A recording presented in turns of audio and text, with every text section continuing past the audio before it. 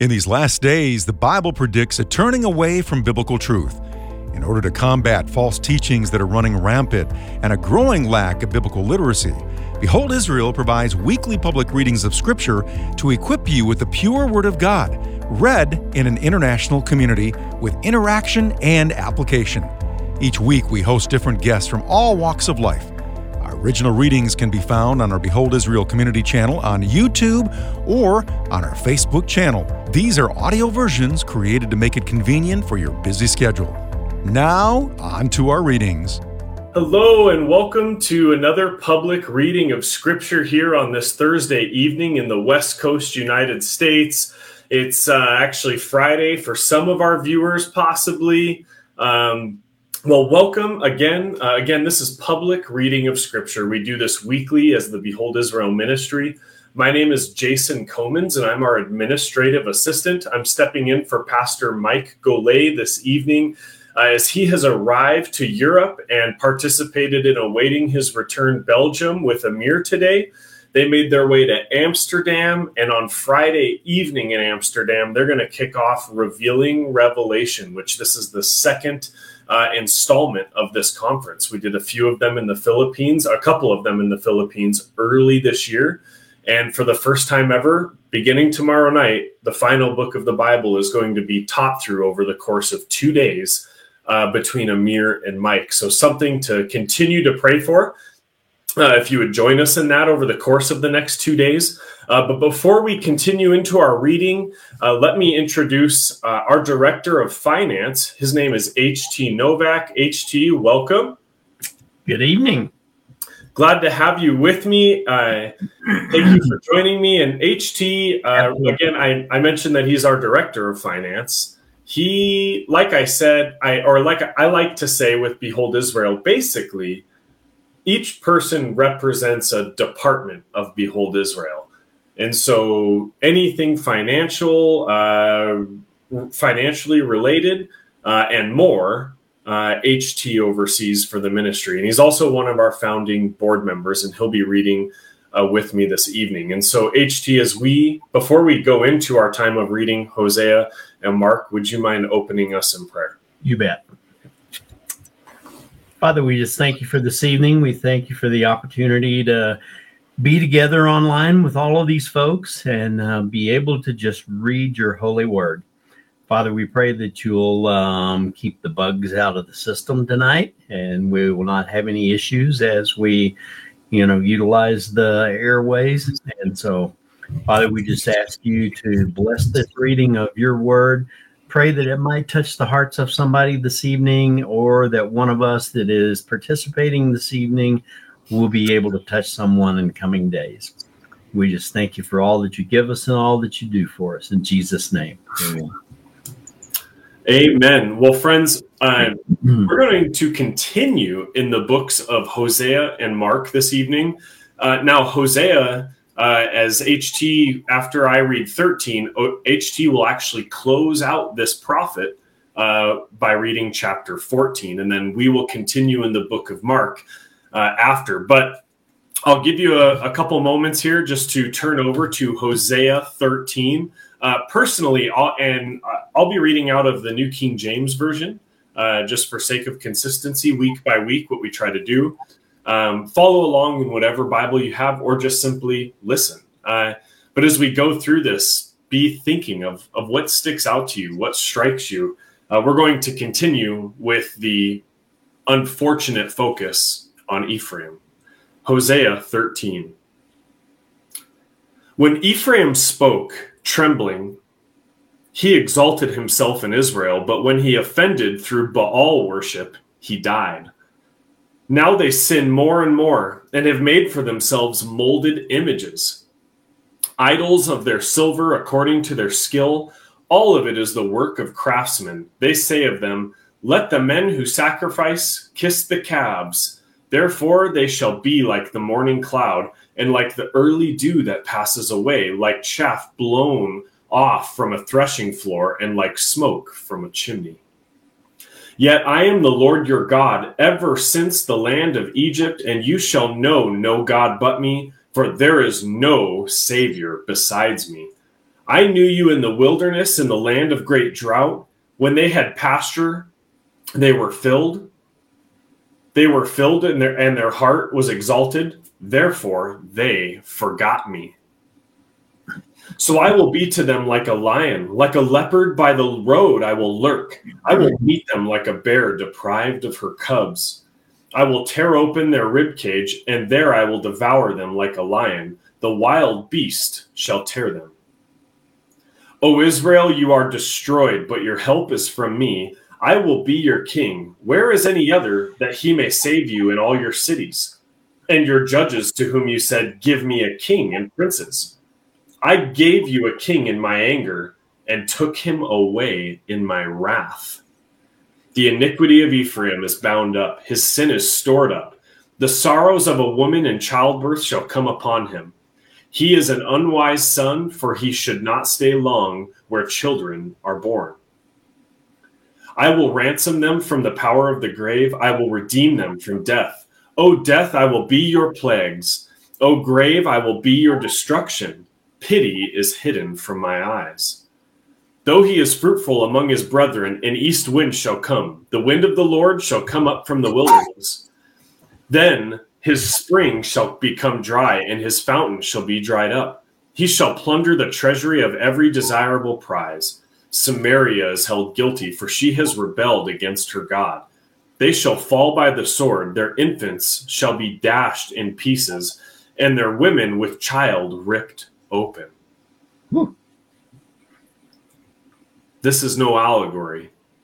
And throughout Israel's history, when they were oppressed by their neighbors, this, what you just heard in the last verse, was a common practice in that region of the world, what people would do to their enemies. And it's not the only place in Scripture we see a reference like this. HT, please continue in chapter 14. You got it. O Israel, return to the Lord your God, for you have stumbled because of your iniquity. Take words with you and return to the Lord. Say to him, take away all iniquity. Receive us graciously, for we will offer the sacrifices of our lips. Assyria shall not save us. We will not ride on horses, nor will we say any more to the work of our hands. You are our gods, for in you the fatherless finds mercy. I will heal your backsliding. I will love them freely, for my anger has turned away from me. I will be like the dew to Israel. He shall grow like the lily and lengthen his roots like Lebanon. His branches shall spread. His beauty shall be like an olive tree, and his fragrance like Lebanon. Those who dwell under this shadow shall return. They shall be revived like grain and grow like a vine. Their scent shall be like the wine of Lebanon. Ephraim shall say, what have I to do any more with idols? I have heard and observed him. I am like a green cypress tree. Your fruit is found in me. Who is wise? Let him understand these things. Who is prudent? Let him know them. For the ways of the Lord are right. The righteous walk in them, but transgressors stumble in them. You know, this, Jason, it struck me reading this one that first three verses, you may not really realize or pick up quickly that that's God. That's God talking to the Israelites at that point and saying, you know, here's all that you've done. Here's how you've stumbled. Here's how you've ignored me. Here's how you've gone against me. And then in verses 4 through the end of the chapter, he's really saying to them, he's showing how much he loves them and how much he cares for all of us. And all we have to do is have a little faith and do as he asks and come back to him. Mm-hmm. And here's all the good things he will do for us. Great message for us today, I think, too. Well, I just love the character of God is unchanging. And I love the continuity of not just the scriptures as a whole, but from prophet to prophet. I mean, they understand, at least not fully, but the prophets agree and understand without talking to each other because they lived in different time frames for the most part, or at least some of them. For example, Ezekiel and Hosea. Ezekiel would write that God's heart, in referring to Israel, that he takes no pleasure in the death of the wicked, but rather that they turn from their evil ways and live, O house of Israel. That's what he says through Ezekiel. And here he's saying, come back to me. I can heal you. He's putting that on display through Hosea right here. And you look at the horrific things they're doing, and God is still extending the grace and saying, repent, judgment is coming. Repent, because I will heal you. Yep. And now we'll shift over to the New Testament. And it's, again, amazing oftentimes when you're reading like this, Old and New, how there's really interesting parallels, because here we are reading about Israel's backsliding in history. And now this first chapter that we're going to take a look at in Mark this evening, which, by the way, is Mark chapter 13. That's Mark 13. Jesus is talking to the disciples about the immediate and distant future of the nation of Israel, all because of its unbelief. So we get over to Mark chapter 13 and 14, and I will pick up in chapter 13. Then as he, Jesus, went out of the temple, one of his disciples said to him, Teacher, see what manner of stones and what buildings are here? And Jesus answered and said to him, Do you see these great buildings? Not one stone shall be left upon another that shall not be thrown down. Now as he sat on the Mount of Olives, opposite the temple, Peter, James, John, and Andrew asked him privately, because of what he said about the temple, Tell us, when will these things be, and what will be the sign when all these things will be fulfilled? There's a few questions there. And Jesus answered them, answering them, began to say, Take heed that no one deceives you. For many will come in my name, saying, I am he, and will deceive many. But when you hear of wars and rumors of wars, do not be troubled, for such things must happen, but the end is not yet. For nation will rise against nation, and kingdom against kingdom, and there will be earthquakes in various places, and there will be famines and troubles. These are the beginnings of sorrows. But watch out for yourselves, for they will deliver you up to councils, and you will be beaten in the synagogues. You will be brought before rulers and kings for my sake, for a testimony to them. And the gospel must first be preached to all the nations. But when they arrest you and deliver you up, do not worry beforehand or premeditate what you will speak. But whatever is given you in that hour, speak that, for it is not you who speak, but the Holy Spirit. Now, brother will betray brother to death, and a father his child, and children will rise up against parents and cause them to be put to death. And you will be hated by all for my name's sake, but he who endures to the end shall be saved. So when you see the abomination of desolation spoken of by Daniel the prophet standing where it ought not, let the reader understand. Then let those who are in Judea flee to the mountains. Let him who is on the housetop not go down into the house, nor enter to take anything out of his house. And let him who is in the field not go back to get his clothes. But woe to those who are pregnant and to those who are nursing babies in those days, and pray that your flight may not be in winter. For in those days there will be tribulation, such has not been since the beginning of the creation, which God created until this time, nor shall ever be. And unless the Lord had shortened those days, no flesh would be saved. But for the elect's sake, whom he chose, he shortened those days. Then if anyone says to you, Look, here is the Christ, or Look, he is there, do not believe it. For false Christs and false prophets will rise and show signs and wonders to deceive, if possible, even the elect. But take heed, see, I have told you all things beforehand.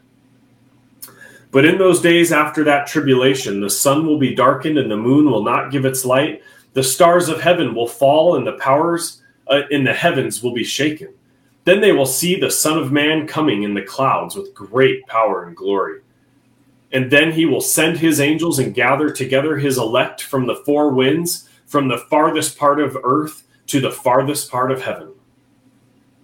Now learn this parable from the fig tree. When its branch has already become tender and puts forth leaves, you know that summer is near.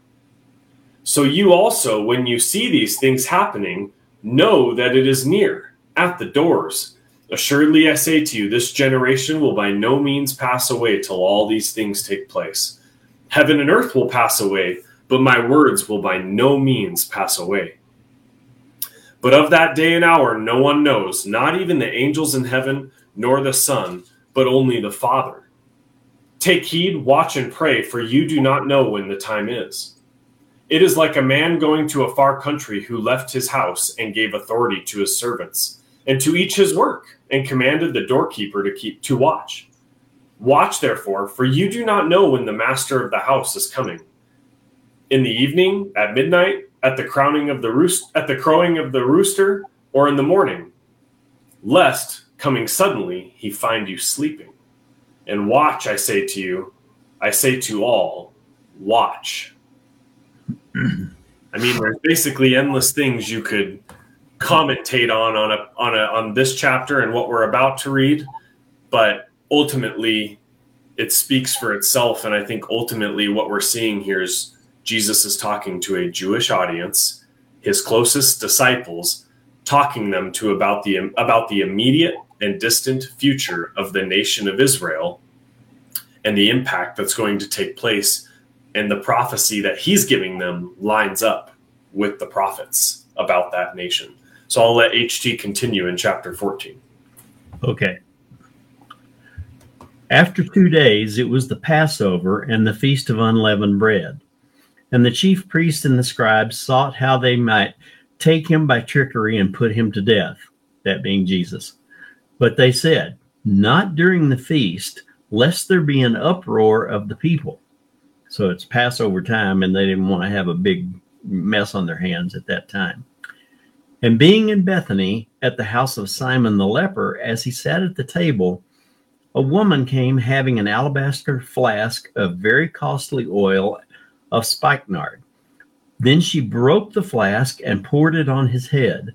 And there were some who were indignant among themselves and said, why was this fragrant oil wasted? For it might have been sold for more than 300 denarii and given to the poor. And they criticized her sharply. But Jesus said, let her alone. Why do you trouble her? She has done a good work for me. For you have the poor with you always, and whenever you wish, you may do them good. But me you do not have always.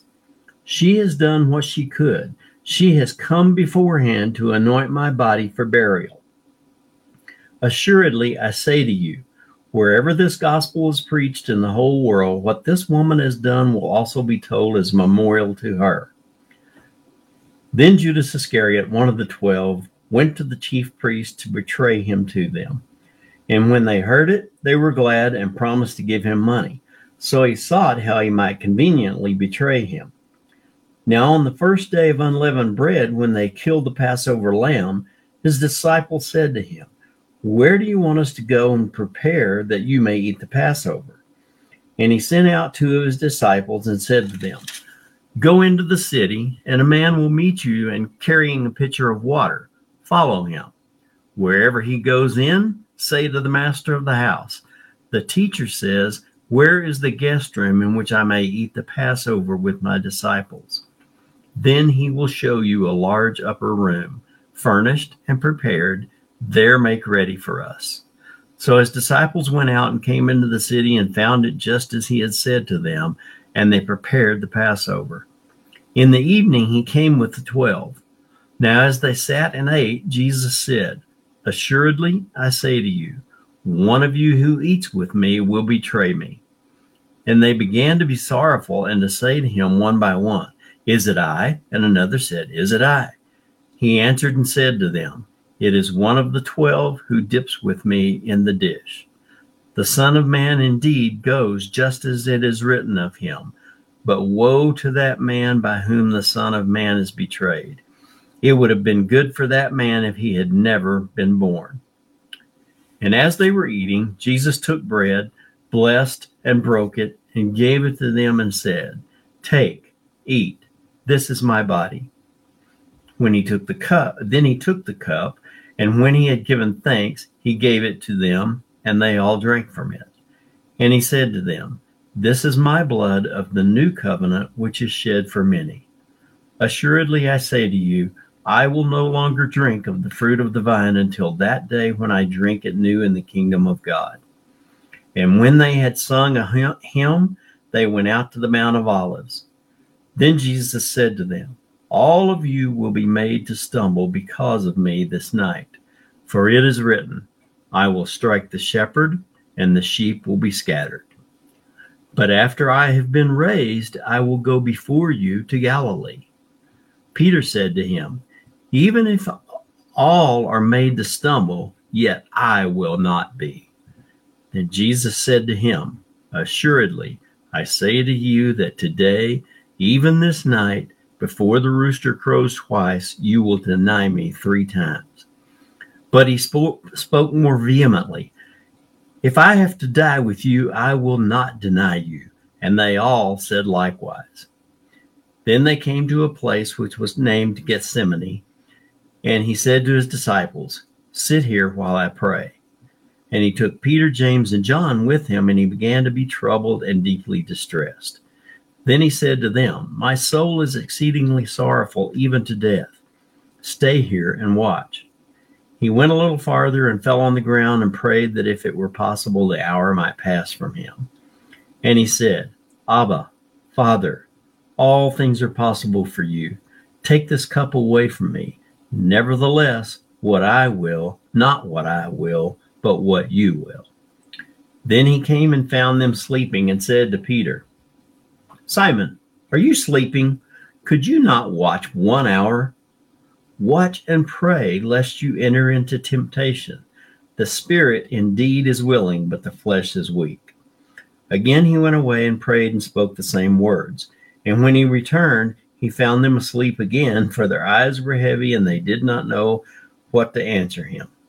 Then he came to them a third time and said to them, "Are you still sleeping and resting? It is enough. The hour has come. Behold, the Son of Man is being betrayed into the hands of sinners. Rise, let us be going. See, my betrayer is at hand." And immediately, while he was still speaking, Judas, one of the 12, with a great multitude with swords and clubs, came from the chief priests and the scribes and the elders. Now his betrayer had given them a signal, saying, "Whomever I kiss, he is the one. Seize him and lead him away safely." As soon as he had come, immediately he went up to him and said to him, "Rabbi, Rabbi," and kissed him. Then they laid their hands on him and took him. And one of those who stood by drew his sword and struck the servant of the high priest and cut off his ear. Then Jesus answered and said to them, "Have you come out as against a robber with swords and clubs to take me? I was daily with you in the temple teaching, and you did not seize me. But the scriptures must be fulfilled." Then they all forsook him and fled. So all those disciples who said, "Oh, we won't leave you," what did they do? They took off. Now a certain young man followed him, having a linen cloth thrown around his naked body, and the young men laid hold of him. And he left the linen cloth and fled from them naked. And they led Jesus away to the high priest, and with him were assembled all the chief priests, the elders, and the scribes. But Peter followed him at a distance, right into the courtyard of the high priest. And he sat with the servants and warmed himself at the fire. Now the chief priests and all the council sought testimony against Jesus to put him to death, but found none. For many bore false witness against him, but their testimonies did not agree. Then some rose up and bore false witness against him, saying, "We heard him say, I will destroy this temple made with hands, and within 3 days I will build another made without hands. But not even then did their testimony agree. And the high priest stood up in the midst and asked Jesus, saying, Do you answer nothing? What is it these men testify against you? But he kept silent and answered nothing. Again the high priest asked him, saying to him, Are you the Christ, the Son of the Blessed?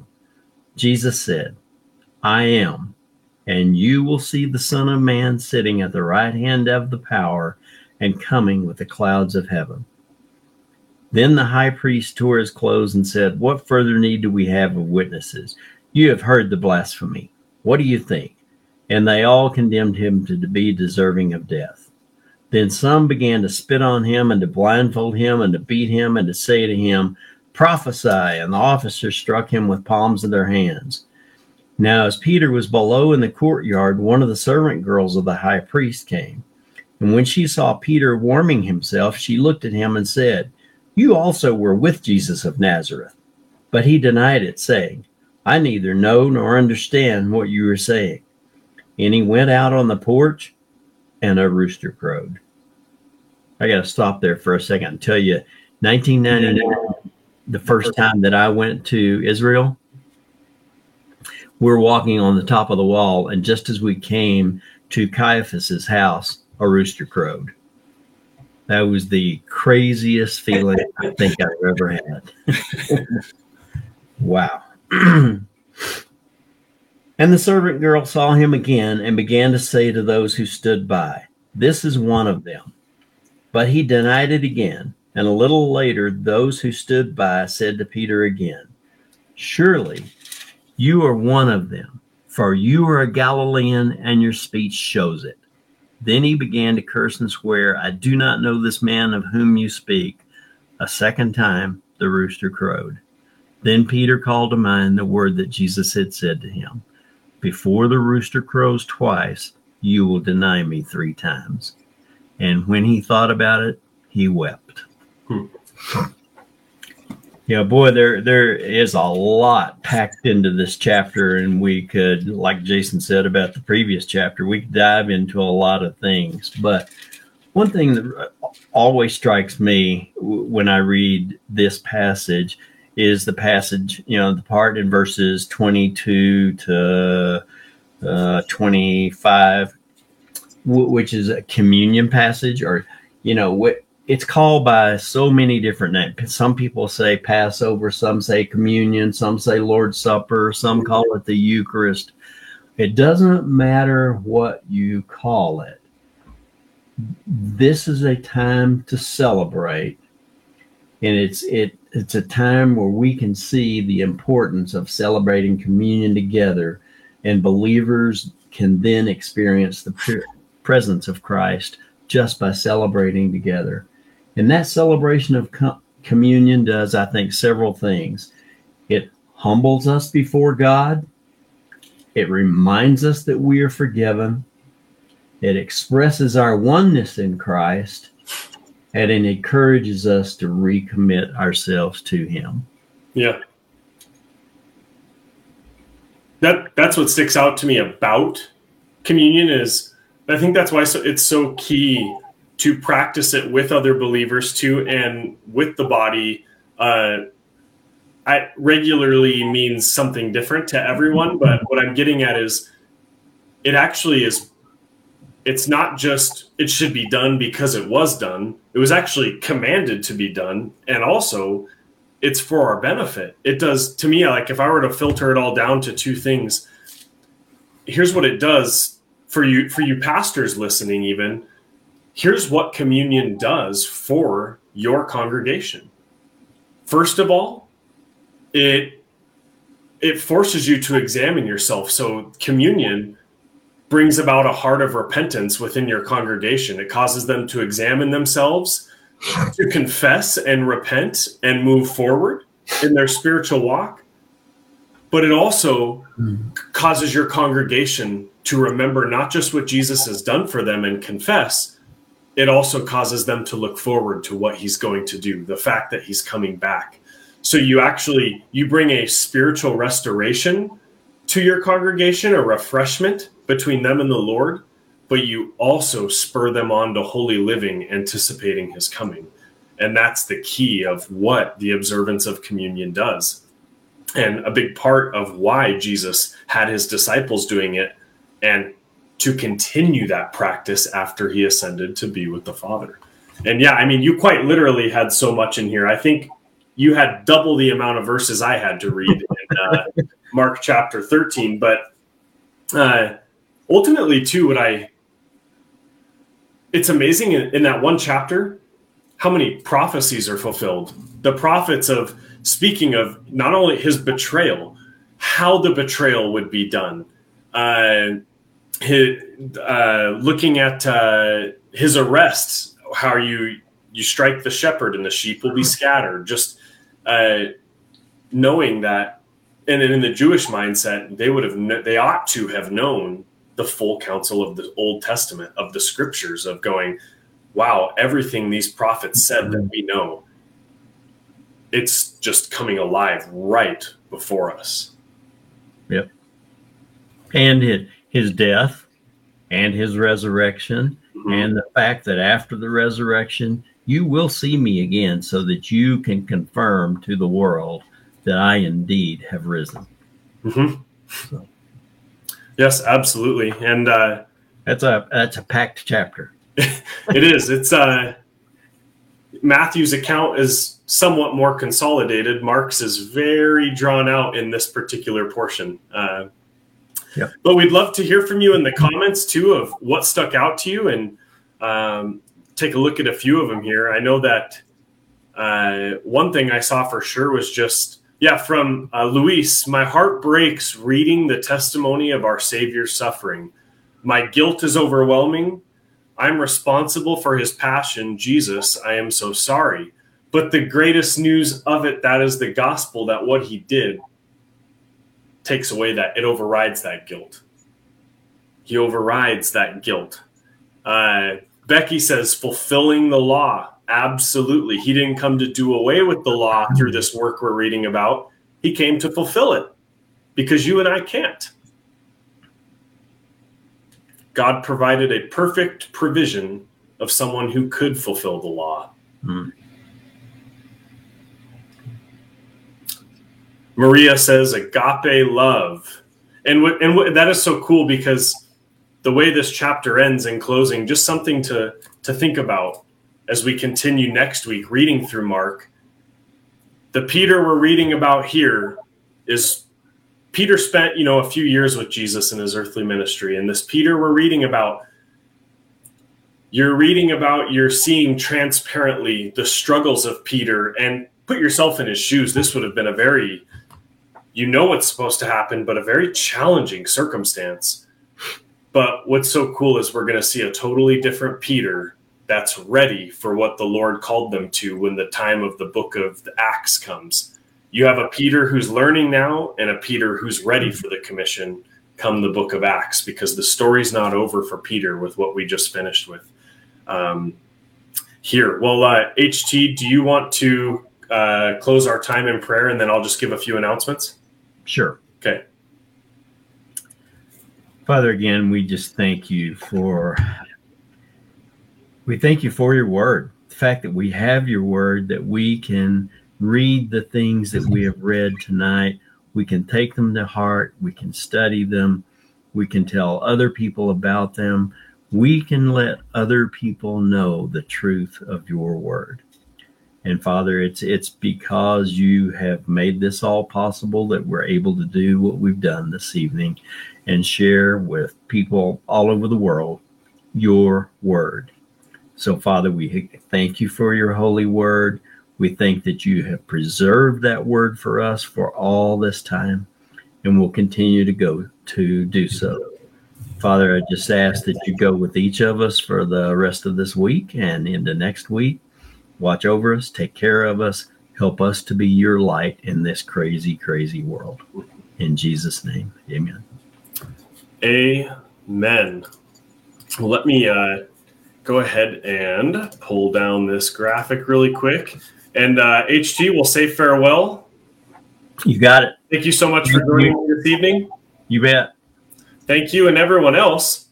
Again, I wanted to remind you that Amir and Mike begin revealing Revelation in Amsterdam tomorrow. And me personally, I'm very excited for it, but I think I just want to briefly and concisely let you know what's at stake here. Europe is a very spiritually dark place. And to any Europeans who are listening to this right now or see it later, you know what I'm talking about. But there's spiritual darkness everywhere, but there's something different about Europe. And this is a huge opportunity for the final book of the Bible that is the only book of the Bible that provides hope, that promises a blessing to those who read it. Not the only book that provides hope, but a blessing to those who read it. This is a key opportunity, and it's so much bigger than Behold Israel. We're talking about what souls are going to be exposed to. So if you would, I'm just going to raise my hands and lift this up to God and just ask for his blessing over the entire event in closing over Amir and Mike. So, Lord, we commit this Revealing Revelation conference to you that's going to take place over the course of the next 48 hours. These 5 teachings could be monumental in that region of the world and could hit so many people in a positive spiritual way for your kingdom, God.